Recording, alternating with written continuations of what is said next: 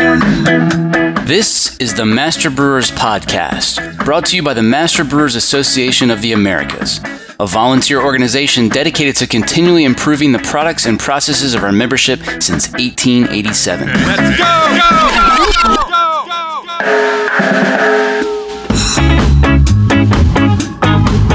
Master Brewers brings you interviews with the industry's best and brightest in brewing science, technology, and operations.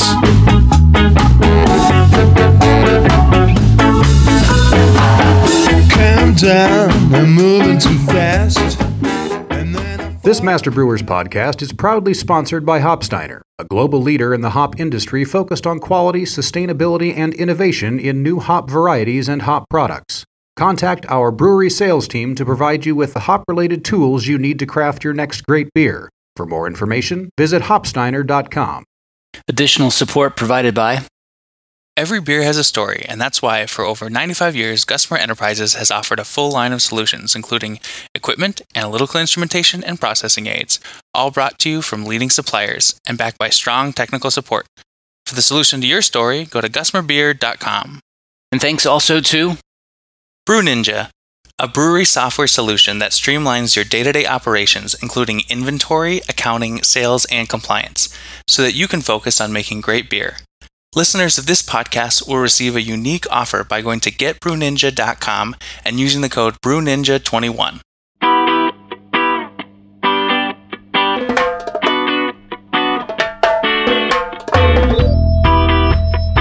To me, pH is even more critical than it was as a brewer to make sure we're getting the best possible whiskey out of it. This week on the show, we explore some of the similarities and differences between brewing and distilling. And we've got just the right guy for the job. He's done plenty of both, as well as malting for both purposes. I'm Todd Leopold. I'm the head distiller and head maltster at Leopold Brothers here in Denver, Colorado. Todd, you got started as a brewer, then became a distiller and maltster. If you had to pick just one of those professions, which one would it be? Oh, distilling, I think. I thought that I found my career path with brewing, and then I got my hands on a pot still, and that was kind of the end of that. It's just, it's another step without even getting into, maturation and things like that. When we're talking about spirits, it's just, it's a plus one. And the idea of making, with aged spirits in particular, with beer, you kind of know where you are, at least a week or so in a fermentation, or a bit longer when you're making lagers. But when you're making spirits, whiskey in particular that we do here, you're trying to hit a target on a tree that's 10 years out. And so it's very, very gratifying when you hit it, when you can, understand enough to manipulate and target certain esters that you're looking for, the same way you did with brewing.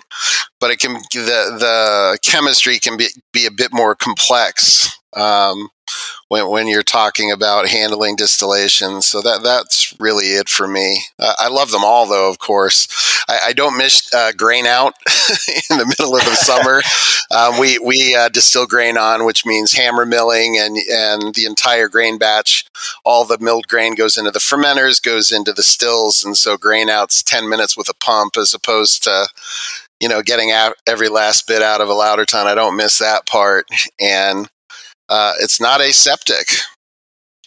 So that's the part that I've really embraced, and it's something that so many brewers understand now because of sour beer production. But not having to have pails of sanitizer all over the place is that you kind of feel a bit like you're cheating. But in distillation, when you're trying to make a whiskey, in my opinion, you should try and encourage lactobacillus and the things that you're trying to avoid at all costs when you're making a lager beer. You're doing the exact opposite. So that's an even added bonus to it. So it's fun having some, the crew down from New Belgium or Crooked Stave that obviously specialize in these kinds of beers. And, I kind of feel like I'm cheating in the sense that if I see something that I don't like, I can put it in the still. They don't have that luxury. And as you know, nothing survives phase change. Yeah. So that makes it quite a bit easier. Okay, well, among other things, today we'll be talking about some of the differences between brewing and distilling. Let's start with an area that you should be well equipped to discuss. Talk about malting for beer versus spirits. The distillers just get all the thin kernels brewers don't want, right? Yeah, if you're making distiller's malt, absolutely. You basically want the garbage leftover QC reject barley. I mean, it needs to be clean and it needs to be, dawn free and that kind of thing. But for the most part, we're out there trying to pick the highest protein that we can get our hands on. Because, of course, protein is the building blocks for the enzyme. So when you're making distiller's malt, you're basically making an enzyme bomb. You can't really chase after flavor too much. Because when you get into that kiln, you got to keep below the temperatures that would denature in a mash tun is a very simple way to think of it, right? So you're using much cooler temperatures. The flavors are very much like raw barley. And we make an Irish style whiskey. And for those who don't know, traditional Irish whiskey will have, 50% or so raw barley in it. Distiller's malt, the flavor is very, very similar. And when you're making a distiller's malt, there's not much else you need to worry about. You don't have to worry about, beta-glucans or anything like that, because for the most part, you're adding corn or rye to it or wheat. So shelf stability isn't an issue. So making distiller's malt is, I'd like to say, it's a very, very wide road to drive on. There's not much you can do outside of denaturing those enzymes that you need to worry about. You germinate longer on the floor. You're making sure you're synthesizing as many enzymes as you possibly can. And for us, we use it in our vodka. We also use it in our various whiskeys at a 20% mark, which is really what you saw in the 1800s before distillers started having really ready access to enzymes out of a jug, basically. And it's the flavor profile is very similar to that raw barley. So that's really the biggest difference. Now, if we're talking about making whiskey, malt whiskey, now you have a completely open path, because again, we don't have to worry about beta-glucans and some other compounds like that as much as you would when we're talking about making something for beer, where you need to filter it, where you need it to be shelf stable. For us, we make what we call whiskey malt, and it's kind of a step between Vienna and Munich malt, where we're recirculating hot air in the kiln to create some sugars, so that when you apply a bit more heat, when you warm up that kiln to finish it off at 220 degrees, you're creating all those beautiful bready notes. And to me, Vienna tastes very nutty, or for me, I guess specifically, it tastes like Oktoberfest beer. But this is a complete departure from where malting was used for distilling for the last 100 years, particularly in Scotland. They've all just been making pale malt, essentially. And for an American brewer, that sounds a bit strange if you think about wanting to make a whiskey. You're not necessarily just going to look at pale malt and that's it, because we know how many wonderful flavors you can get from more highly kiln malts, where diastatic power isn't as much of an issue, right? So self-conversion is north of 70. So the DP for the malts that I use to make whiskey, it's usually somewhere between 80 and 90. And not having to worry about that higher diastatic power that you do in distiller's malt really opens up what you can do in the kiln. You can have quite a bit more fun. You can get higher colors, which of course correlates to the flavor that you get. And that's what we're really kind of focusing on, having our own malt house, because it doesn't make a whole lot of sense to go to the trouble of building a floor malting facility and just make regular old pale malt for your whiskey. So we're trying to take advantage of that as much as possible and have another lever to pull to make a whiskey that's unique, that you can't really find anywhere else. you hit right away on the importance of DP, and I was going to ask, I can't remember what year we began to see this distinction called out within AMBA between targets for craft malt and targets for adjunct brewers, but it wasn't that long ago. One of the obvious distinctions that came out of that is this larger differential in diastatic power. So you just mentioned these levers that you need to pull. What are all the different levers you need to pull in the malt house to hit that high DP for Stiller's malt? And then what do you do differently when you want to get a lower DP target for a craft brewer's malt? So the high diastatic power, that's really about, first of all, starting with a higher protein barley. We're here in Colorado, and with all the wonderful work that the Coors family has done over so many decades, I'm kind of cheating, right? So we already have the farmers that are used to making world-class malting barley. But they're probably used to making barley that's got a lot less protein than you want, right? Well, yes, absolutely. So when we're talking about malting for distiller's malt, absolutely. So for the most part, we're seeing protein content of around 10%. And that's in my opinion, not anywhere near what you're looking for. You're looking at 14 plus, which is really basically keeps you from winding up in a Coors brewery in their malt house at that high of a protein content. But the farmers around here have learned over time that we're the place to go if they have something that has if everything else checks out for quality control except for protein, they know to give us a call. And if we have the time and the capacity, we're going to drop that in our silo and steep in. So the steeping you're looking to go to, in my opinion, a slightly higher moisture content. That just kind of facilitates the germination process a bit. We were a little bit warmer on the floor at the end. We're allowing it to sit on the floor really for about an extra 20 hours over what we would do for a Pilsner or a pale malt. And, that germination, obviously, we're breaking compounds down. We're making more of those enzymes. But the most important part is when you get into that kiln. So for the most part, and the reason, I always wondered before I got into this why distiller's malt always tended to be so expensive. It's in that kiln for much longer because basically you're using for the free drying where you're trying to get the bulk of that moisture content out. You're really using very low temperatures, around 120 degrees. And at that low of a temperature, you got to go slow. Yeah, exactly. So it's going to take quite a bit longer. You're drying with air rather than heat. And the reason you're doing that is obviously to preserve enzymes as much as you possibly can. But the free drying phase, instead of taking 24 hours, will take about 36 hours. So, that's quite a bit longer. That's a lot, bigger deal if you're a larger malt house and you're looking for throughput in that kiln. So that's why it winds up being a bit more expensive, is the throughput is not quite as good. Did you have to build make any modifications, or did you have to have any special considerations during your kiln design, knowing that you were going to need to do that? No, not for that. The biggest modification. It's just gonna eat up more capacity. Yeah, exactly. But that's okay. We're in a unique position in that we're using the malt on site as well, so we don't quite have the same production constraints that a standalone malt house would.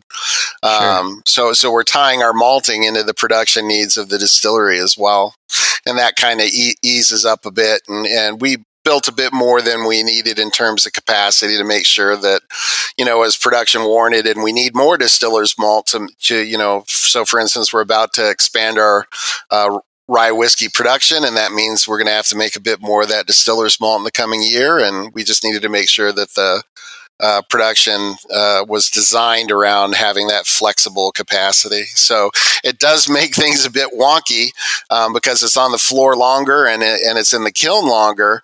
So it can make it a bit fussy in terms of making sure that everybody's here on time on the right days for the right process to turn the malt, because of course we're flooring it, which means rakes and shovels and making sure that malt is turned and that we don't wind up having all of the rootlets grow together and turn it into a big giant carpet. You don't want that at all costs. At that point, it's very, very difficult to move an entire 5,000 square foot floor filled with carpet, basically.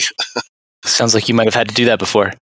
We've had, yes, we have. We've it's like every other production facility where you have equipment failures, and we had a cooling unit, but this was when we had a smaller malt floor at the time, went out overnight. And so we showed up and the room was sitting at 70 degrees. And of course, what's that going to do to the malt? It's going to accelerate the growth. Exactly. Yeah. So, the nice part on that side, as long as you can kind of, get the stuff moving, if you're using that malt in house, that's not as big of an issue. But you absolutely can't tolerate something like that if you're making it for a fellow brewer. That doesn't quite fly. But it's nice having a bit of a safety stop. If you see something that you don't like, you turn it into whiskey, right? Yeah. And at least your batch size is small, and that you weren't in a germ box the size of what they have at Coors. That would have been a problem. Exactly. The multiple boxes that they have at Coors, and it's always fun having them over. And they're just they've been so wonderful to us. But it's a marvel to them because, of course, they're asking so many questions about how we do X, Y, and Z. How do you move it? And for them, it's a vertical malt house where you start at the top and slowly work your way down in floors. And gravity is your friend, and unlike the cooling fan, gravity doesn't break. So you can wind up having a greatly simplified process. Okay, well, let's talk more about malt flavor. Is there any flavor-focused divergence in your process when you're making brewer's malt versus distiller's malt? What are you focused on in terms of flavor?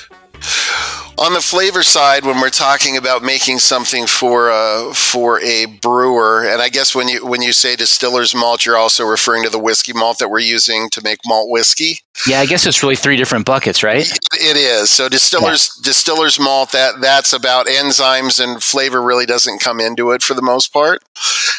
You have varietal issues. You have where you can get some different flavor components by using different varieties of barley. But for the most part, by and large, when you're using distiller's malt, the bulk of your flavor from your grain, you're looking to get it from your rye or your corn or your wheat, depending on what kind of whiskey you're making, or oats, or everybody's using everything from spelt to millet these days. But on the brewer's side of things, we're looking to make it a bit more traditional malt. And when I say traditional, I'm talking about the really before the 1970s and 1980s, where there was kind of a push towards focusing on color and focusing on diastatic power, where you were moving, somewhere between 140 and 170 were pretty common diastatic powers that you see, even if you weren't looking to add adjuncts. And what I've noticed over the years, and of course this is going back to Siebel. I graduated from Siebel in 1996, which meant a lot of the papers that we had were from the 70s and 80s. The fine quartz difference has really kind of changed. The fine quartz difference, the acceptability was really around 1.5 to 2 is what you would see as acceptable. And boy, has that changed in the last few years. And this all correlates to flavor, obviously. So in other words, to me, some of these malts that are designed for, the arrival of the craft brewer and the single infusion, or brewers that don't have steam jackets, convertibility in that single temperature infusion becomes much more important, where the maltster is needing to do a lot more of that work. The result of that means that they're on the floor a bit longer, they're germinating a bit longer, they're making sure the beta-glucans are broken down, and there's a tendency to kind of ease up on the kiln temperatures a bit so that you do have that higher diastatic power. To me, we saw a kind of a nice flavor opportunity to have a bit of creativity in the process by saying, well, do we really need that much in the way of enzymes? And in my career, the thing to do was to use some type of carafoam, a dextrinized malt, where you were having trouble hitting that final terminal gravity and getting it up a little bit higher, because when you were mashing in, by the time you had a chance to move your temperature up, I did a step infusion. We did have steam to our mash tun, by the time we got all of the mash in, you're flooding the mash with so many enzymes. It's very hard to hit that higher terminal gravity on a repeated basis, or at least that was my experience. And so many brewers I know would correct for that by adding the dextrinized malt into the process. And I thought, well, why not shoot to where things were, back in the day, where ales were much more common and that diastatic power was around 80. When you do that, it kind of affects all the choices that you can make in the malting process when you're chasing after that flavor. And of course, the biggest one is the temperature that you're using. And it's also the temperature that you're using with the moisture levels a bit higher, so you could get more of your Maillard reactions and more of those deep flavors that I'm looking for, not just when I'm making beer, but also when I'm making whiskey. And that's changed over the last 20 or 30 years. And I think maltsters and brewers are starting to look and say, do I really need 140 DP? And my answer to that question, if you're a malt, in my opinion, no. And so, once you take that into account, really, there's not a whole lot of difference between the way that I look at flavors between making a malt for a distillery to make a malt whiskey, or to make a base malt that a brewer can use, to make anything from a pale ale to a pilsner. So it affects the way that we're looking at all of the steps of the process with an eye towards flavor instead of an eye towards color, diastatic power. And the big one I've learned from talking with brewers is everybody seems to be scared to death of beta-glucans. But for the most part, the beta-glucans we leave it on the floor long enough so it's usually somewhere between 100 and 140, which is, completely reasonable. And you're not going to have any processing issues at all. But at the same time, our fine coarse difference might be a bit higher. We're still not going all the way up to 2. I think that might be a bit confusing for some brewers to deal with these days outside of places like Bierstadt Lagerhaus that does a decoction mass still. But when you're focusing on flavor and you don't have to worry about that higher diastatic power, you can really be very creative in the kiln. Cool. I believe you're exclusively floor malting, right? So Correct. What does floor malting do for you that can't be achieved in pneumatic malting? Well, for one thing, it's fun. It's an awful lot of fun getting, the work that goes into it and getting your hands in it. And you're very intimate with what's happening on the floor. From a technical perspective, to me, the easiest answer is twofold. One, your salad in boxes will have your stainless steel grating airflow is going through. When we're talking about floor malting, you're generating that carbon dioxide, and it really doesn't have a whole lot of, it doesn't have much of a way to go anywhere outside of when you're raking. And there's really only a handful of places that are completely turning it over. Some of the places like Springbank or Balvenie will use what kind of looks like a modified low RPM snowblower, where you're trying to turn that malt, and that will help release some of the carbon dioxide. But the biggest thing is that, relatively speaking, it's a bit more uneven.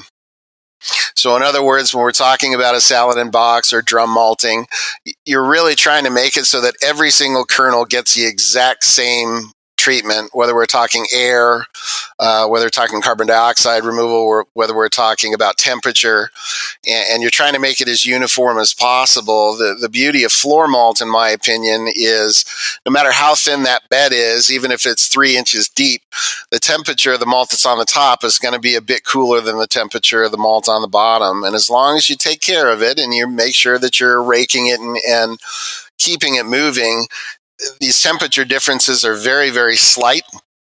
So in other words, if you put it in a friability meter, you're still going to get acceptable modification of all of them. So it's not a wild difference, but when you have a bit of a chemical difference between those layers of malt on the floor, when you apply heat to it, you're going to get a depth of flavor. And that's kind of what you tend to run into when people talk about, floor malted Maris Otter and things like that. The depth of flavor is a little bit better. And to me, in my opinion, it has a bit to do with the unevenness of the process relative to modern pneumatic malting.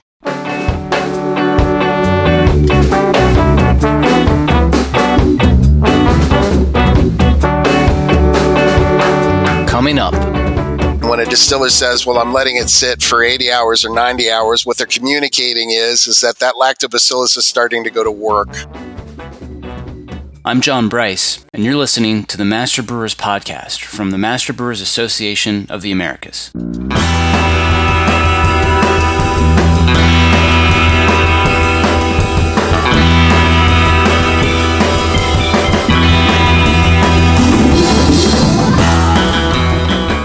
There's really only one thing that keeps this podcast going, and that's when listeners like you take the time to thank our sponsors.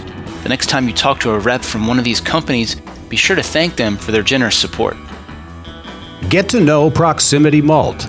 We malt superior, European-style, low-protein varieties grown close to home in Delaware and Colorado. Domestically grown, precisely malted to style. With our team of seasoned experts and 2 brand new malt houses, try what's really new in malt. Check us out at www.proximitymalt.com.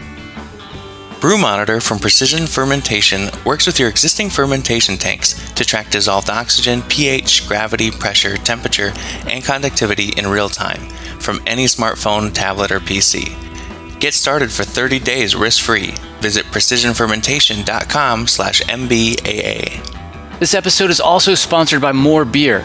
Visit morebeerpro.com to browse ingredients, equipment, and more. BSG is partnering with Leopold Brothers to bring a new line of small batch handmade malts to brewers and distillers. Leopold Brothers is a family-owned floor malting operation and distillery and 2020 James Beard Award finalist located in Denver, Colorado. Since brothers Scott and Todd Leopold first opened their doors in 1999, they have created everything from classic unfiltered lagers to a number of spirits, including a wide array of whiskey styles. Learn more about the upcoming malt line by going online to bsgcraftbrewing.com or contact BSG at 1-800-374-2739. There's one more sponsor I should mention, and that's Fermentis, the global supplier of active dry yeast. You can listen to Kevin and Marcelo talk about the shelf life and performance of active dry yeast on episode 93. And here's what's coming up on the Master Brewers calendar. A couple of our veteran podcast guests will be putting on a webinar on the topic of standardized data collection with ASBC sampling plan. That's going to be on March 26th. There's a Master Brewers webinar on April 13th called To Congress or Not to Congress, a topic you'll find familiar from our 200th episode. District St. Louis meets April 15th. District New England Zooms on April 16th. The Master Brewers Brewery Packaging Technology course begins April 21st. The Great District Northwest covers all things canning for their spring meeting by Zoom on May 21st. And the Master Brewers Brewery Maintenance Systems course starts August 15th. There's finally a beer industry conference you can put on your calendar that might actually take place in person. The 2021 Master Brewers Conference will be October 28th through the 30th in Cleveland. Check out the full calendar of events at mbaa.com for more details or to find a district meeting near you. Master Brewers offers a wide range of resources for breweries of all sizes and stages. Stay current on the latest scientific advancements, technical information, and industry trends by joining Master Brewers. Join today and use offer code BEER2021 to save 20% on dues now through December 31st, 2021. Master Brewers, United We Brew.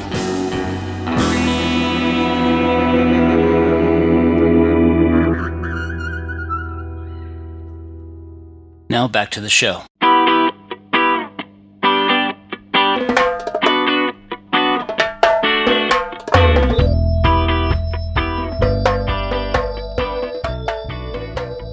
You kind of got into this a little bit, but let's take things beyond the malt house and talk more about mashing.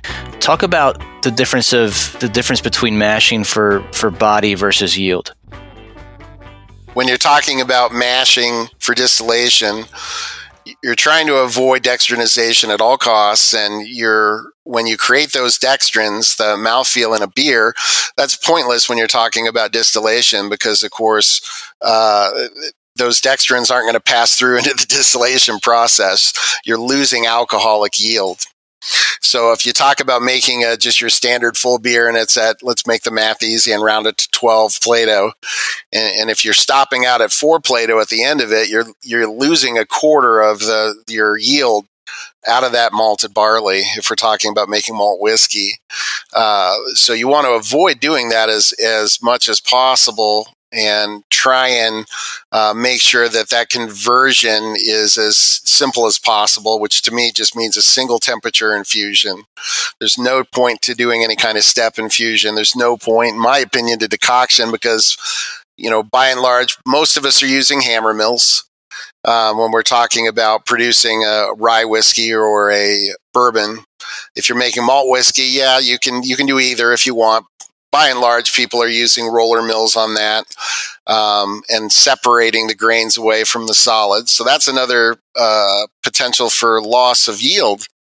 So when we're talking about using a lauter tun in a brewery or distillery, you have to worry about yield. And most lauter tuns, especially at a smaller shop, you'll get maybe 80-85% if you're lucky. That doesn't translate very well when we're talking about making whiskey. You want to try and avoid that. So it's a reason that we hammer mill everything. We don't have to crawl inside of a lauter tun, which is an added bonus, but we don't have that loss of 20% of your grain simply by milling and distilling grain on. So it's one of the reasons that the larger distillers, particularly in America, use that process. It really helps your efficiency quite a bit. And you're removing a step from the process and you're distilling on the grain. And when you distill on the grain, you're bringing all of those solids up to a boil, and that includes your yeast, of course. That's going to contribute an oiliness, palate fullness to the final whiskey that you're looking for. On the brewing side, of course, you're trying to make sure, to me anyways, the mark of a really good brewer is hitting that terminal gravity every time. So you're trying to make it so that you're mashing in a way that you are presenting the same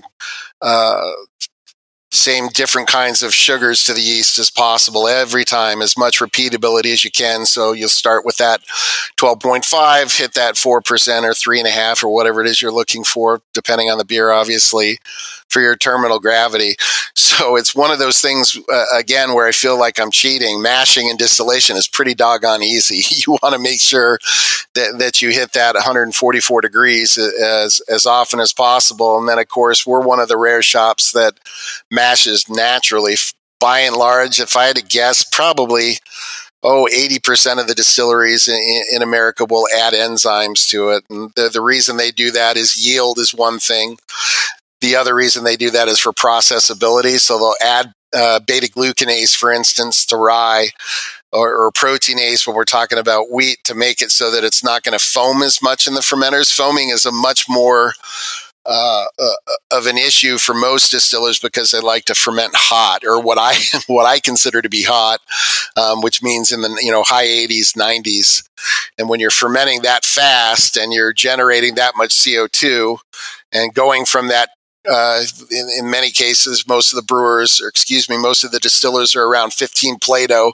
They're going to want to drive that all the way down to zero in terms of converting all of their starches and the rest of their components. You're fermenting a lot more sugar, obviously, and you're doing that in 72 hours. So 72 hours is pretty much the standard that distillers look at for complete fermentation. And obviously, if you're consuming 15% sugar in 72 hours, that's an awful lot of carbon dioxide you're generating, which is why foaming can be quite a bit of an issue. So when you say you're mashing naturally, I assume you must have to take on some additional strategy to really make sure you're providing an optimal environment for the enzymes. Are you doing things like optimizing your pH and anything else to really give those enzymes the a fighting chance? Yes, and that's where the sour mashing process that people like to talk about. We use the sour mash process for all but one of our whiskeys. We actually use it for our vodka. We're trying to make sure that we're getting that most active possible pH, which to me is 5.4. That's what I like to mash at. I'm sure you can get arguments for 5.5 as well. But what we're trying to do is make sure that we're getting the acidification into that mash. It's kind of the same process you get to make German lagers, right? With the German purity law, having to make your biological acidification, taking that first wort, holding to it 122 degrees, letting the lactobacillus that's inside that first wort convert that into lactic acid.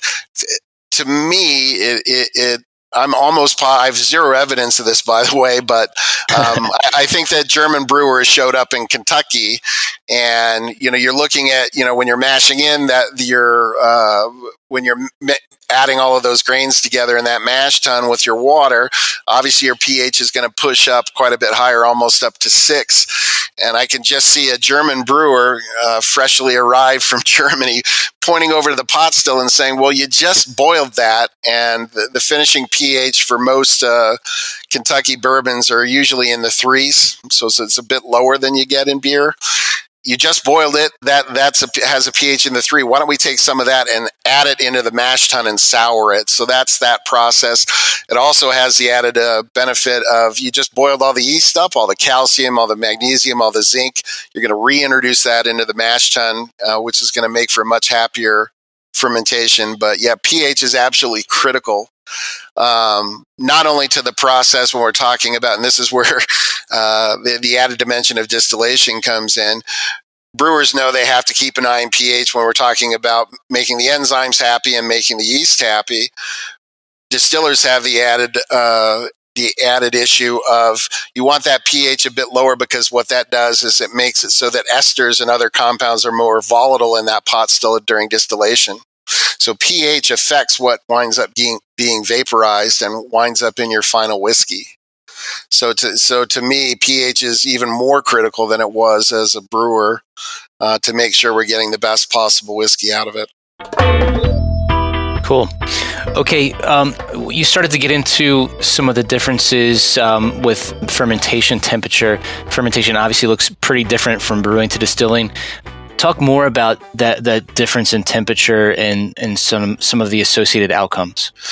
Well, that's one of the things where we're a very unusual shop. So what the strategy for most of the larger distillers and the smaller ones in America when we're talking about whiskey production, what they're doing is using much higher temperatures, first of all, to make sure that their throughput is good so that they're done in 72 hours. They're using a much higher Plato mash.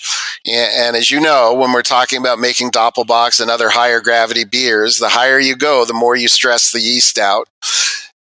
You compound that issue with those higher temperatures. These distillers are intentionally stressing the yeast out to produce esters. So that's why they do that. So what they're doing, in my opinion, it can lead to some negative outcomes. And one of the negative outcomes is the big ester is ethyl acetate. So they're producing all of these long chain esters that they're trying to get fruity notes into their distillate that will carry over into the whiskey, but they're also getting an awful lot of ethyl acetate. And if you've ever wondered why some of your lower end or bottom shelf bourbons that are out there, they're all made with the same process, basically. The difference is that those lower end bourbons have only been in a barrel for 2 years, and it doesn't really have time to hide that sensation of heat or burning or whatever adjective you'd like to use. That's why those taste hot. But if you let that sit in a barrel for 8, 10, 12 years, you're pulling out so many wood sugars and there's other conversions that occur inside that barrel that you're softening that perception of that heat. But it's still very much something that's a kind of a hallmark of American whiskey, where it's different from Scotch and some of the other producers in that they're using much warmer temperatures. They're stressing that yeast out intentionally. And the distillation process, which would be too cumbersome to explain here in one quick session, but there are no cuts in American bourbon production. So all of those flavors are going to carry over into the distillate and wind up in the barrel. Whereas in Scotland, you'll make what's called your head, heart, and tail cut. And your head cut is where some of that ethyl acetate is actually going to be removed from the process. And the Scottish distillers will just take the heart. That middle cut will go down into the barrel. So that's kind of how they're counteracting using those temperatures. It's usually a bit lower in Scotland, but they're trying to pull out some of that ethyl acetate, trace amounts of methanol, higher alcohols, all the things that brewers know they're trying to avoid when they're making a barley wine or a Doppelbock, right? So that's the intention behind that. The problem in my mind, in addition to the ethyl acetate production that you're going to wind up getting. Those esters are very long chain and complex and don't have a tendency to come over and distill. A lot of it stays behind in the pot simply because they're not volatile enough. It's too difficult to boil and get all of them out of solution. So what we do here at our place is we ferment very cold. So we're pitching usually at 60 or 62 degrees. We're still able to get our complete fermentation done in 72 hours. But because we're using these cooler temperatures, we're not generating compounds that we need to try and eliminate or hide later on in the process. It has the added benefit, as I'm with the rye, when you're processing the rye and we're leaving those beta glucans in, foaming is an issue in the fermenters as well as the stills. When you're fermenting at that 60 degree, that carbon dioxide is evolving a little bit more slowly.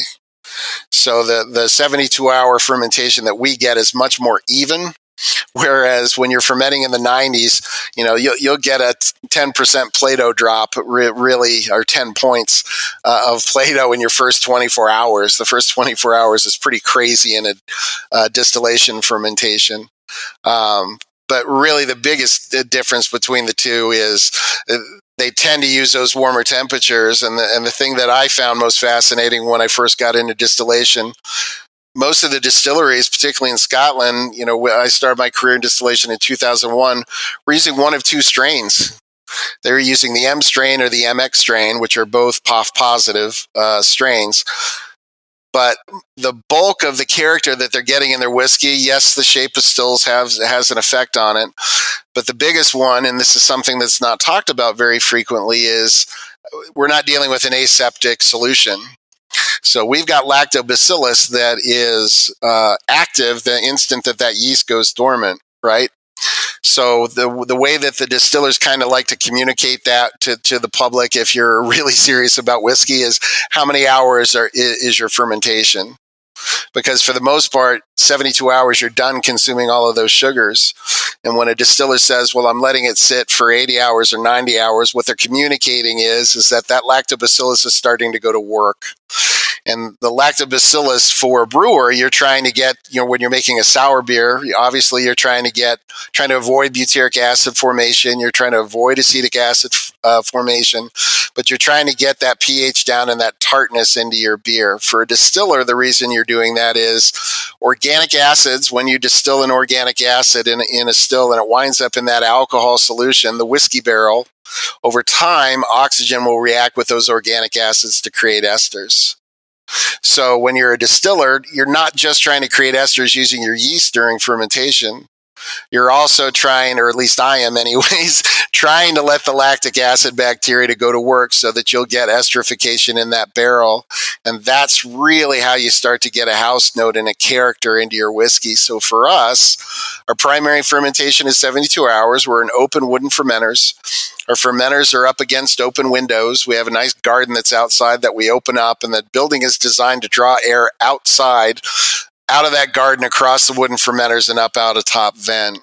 So it's very similar to what you would get with a lambic distillery or some of the modern sour beer producers. But the difference is that we're adding 2 or 3 fresh yeast strains to it to completely consume all the sugars, and then we're going to let it sit for 48 hours to let the wild yeast and bacteria that's in the fermenters, that's in the air, and that also obviously came in with the raw materials to consume things that the yeast can't. So we get organic acids and more complex whiskey over time. That's pretty cool. Now, you just said you're using 2 or 3 different strains, so you're pitching a mixed culture each time.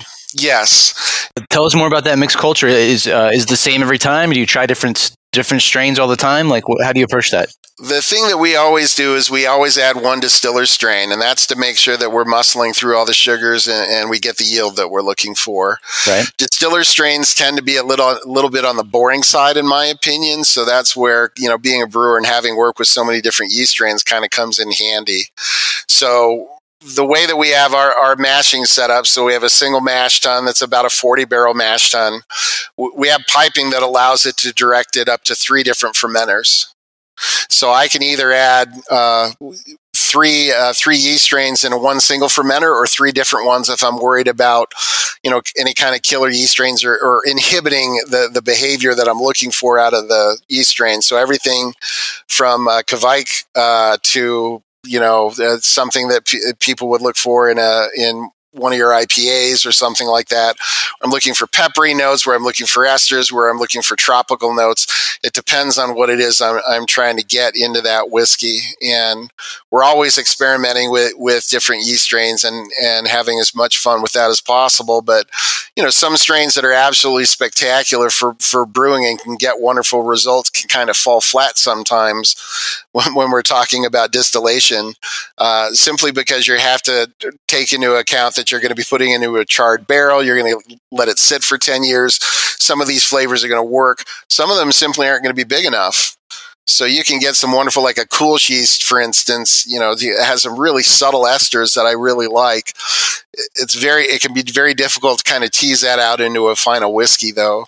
So it takes a bit of experimentation, and, you run into the same thing with the malt. There's a lot of distillers that are using, some of your drum malts, some of your chocolate or black patent malts. If you use too heavy a hand with that, you get so much in the way of tannin pulled over. It can, you sip on a glass of whiskey and it can taste like somebody threw a coffee bean in there. It's so astringent. So you really have to keep an eye on your creativity and not get too reckless, I guess. Now, I imagine there's no repitching here because it's such a difficult environment for the yeast. Correct me if I'm wrong about that. And since you're not brewing on site, I imagine you're having to purchase pretty large quantities of yeast for these fermentations. Yes, repitching is pretty much impossible when we're talking about grain in, right? Because what's going to wind up happening is you get a couple inches of basically your when we're talking about malt, the husks are going to kind of float to the top and get pushed up by the carbon dioxide. So it's really kind of hiding the yeast. It's pretty much impossible to do that. You could get away with it certainly if you're making a malt whiskey where you're lautering the solution. Then you could do the same. You could do a yeast slide the same way you would, making Hefeweizen or something like that. But repitching is very difficult. So yes, we are purchasing quite a bit of the dried yeast. But what we'll also do is we'll get liquid cultures that will step up on site.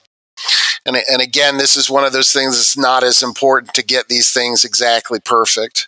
Do you have you developed a network of brewers that'll give you the yeast on their last cycle before they put it down the drain? That would probably be a much wiser way to do it. But what we go direct out of yeast labs to get what it is that we're looking for, and we just have the same type of yeast brink that you would see inside of a brewery. But again, the constraints are much looser. All I'm trying to do, I don't have to get the pitching rate exactly perfect the way that you do in beer, where you're worried about that shelf stability above all else. For us, we're trying to look to get as many interesting flavors as you can. And at our scale, smaller distillers, for the most part, you can try and be as consistent as you can when we're talking about mashing and fermentation and distillation. But then Mother Nature comes in when we're talking about maturation and can, change all of that work almost instantaneously based on having a very, very hot summer. And when we're talking about mashing and fermentation here, because we are fermenting in open fermenters, the temperature in the air changes from summer to winter. That's going to change the way that fermentation behaves. And it's going to make it so that the whiskey is a little bit different. And the way most of the smaller distillers get around that, or the way we did it, we used to do barrel numbers for every one of the bottlings that we did, and try and train our customers over time to expect that these things aren't going to be exactly identical. And of course, the larger distillers get around it the same way the large brewers do, blending. They basically blend their way out of trouble as much as they possibly can to get as uniform of a product as you can. But the thing a lot of folks don't understand when we're talking about whiskey distillation, you have to plan your maturation out 10, 20 years in advance, especially for the larger producers. And no matter how hard you try, you're going to get it wrong. And so what that means is the target age point for these whiskeys is going to change over time. So in other words, if you make too much whiskey and you've got a surplus of whiskey and you're normally releasing at age 4 years, what do you do with the whiskey that doesn't sell, that gets into the 6-year-old and 8-year-old and 10-year-old? You're just going to blend that back in. So when we're talking about whiskey, it changes from decade to decade, no matter how large the plant is, or no matter how hard you work to make it as consistent as possible. It's an impossibility. You're going to wind up having whiskey of different ages going into your final blend, and it's one of the wonderful things I think about whiskey. It's I like to explain it. It's a verb, not a noun. Talk about the subject of heirloom grains and how that fits into what you're doing. Heirloom grains is something that a lot of distillers have started looking into really over the last 5 years intensively. We have our own heirloom grain program here. So I'm sure the listeners know that we've been basically kind of breeding the flavor out of our grains for the last 100 years, particularly when we're talking about beverage alcohol. We've been chasing after yield, which means chasing after starch. The heirloom grain that we use in particular, we use a variety of rye called Abruzzi rye. And when I'm looking at the older varieties of grain, what I look for is low starch. And the reason for that, obviously, is if it has lower starch, modern rye's dry basis, or you get north of 80%. The Abruzzi rye that we had grown for us for the last 6 years, just a few miles up the road, it's at 62% starch. And whenever you see that big of a difference, the question becomes, okay, well, what does it have more of? One of the things that has elevated amounts of grown here in Colorado, and of course where you grow it is going to affect all of these things and how you grow it. It has elevated amounts of ferulic acid. Of course, I made Hefeweizen for over a decade, and getting that 4-vinyl guaiacol note that you're looking for to make a Hefeweizen, that also translates over to rye whiskey production. So being able to control that, we don't use any kind of mashing regime to try and extract more ferulic acid. What we try and do is find a variety of rye that had a little bit more in it so that we could get that spicy note to kind of come through. Another compound that it has an awful lot of is linalool. Linalool, to me, usually I think lavender, floral notes. The rye whiskey that we make is actually 80% rye and 20% malted barley. And it just smells like I put lavender in the condenser. It has such a profound effect using the Abruzzi rye versus a modern strain. It really makes a big difference. But the biggest thing, as brewers know, when you're making a recipe, you're not adding pounds of grain when you're trying to mash to hit your target gravity. You're looking at how many pounds of starch that you're adding. So if you're looking at a recipe where you're using something with 62% starch as opposed to 80% starch with a modern rye, I have to add about 30% more of the Abruzzi rye versus a modern strain to hit my target gravity, which is 12 Plato. So, of course, what does that mean? If I'm adding 30% more of the rye, that means 30% more of the linalool, 30% more of that ferulic acid, 30% more of what makes that rye flavor really stand out in the whiskey. I'm making a bigger whiskey by selecting that heirloom variety of grain. So I think that's the biggest thing that I've learned in talking to people over the years. They just think that heirloom grains are old-timey and cool, but they haven't thought about the relationship as to that starch amount, the amount of starch that you have, assuming that you do not add enzymes to it. If you add enzymes to it, now you're starting to break down some of those other compounds, and beta-glucans can turn into fermentable sugars. And when you're breaking down some more of those compounds, you kind of lose a little bit of that. You're increasing your yield, but you're making it so that that alcohol isn't as flavored with that rye note. And that's why, of course, we mash naturally. It adds more flavor into our finished whiskey.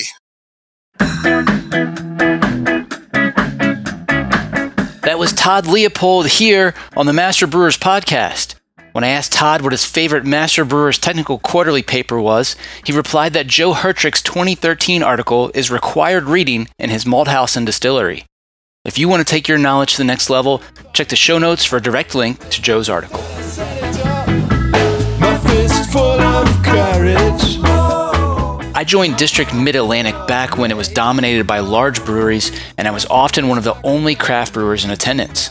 I'm so glad I joined. That membership has been incredibly impactful to my career, and I've made so many lifelong friends from those meetings. If you're not already a member, I highly encourage you to join. And there's no time like the present because new members can use promo code BEER2021 or the link in the show notes to save 20% on dues. Are you enjoying the Master Brewers podcast? Let me tell you about a simple way you can help us keep making more. Take a minute to thank our sponsors.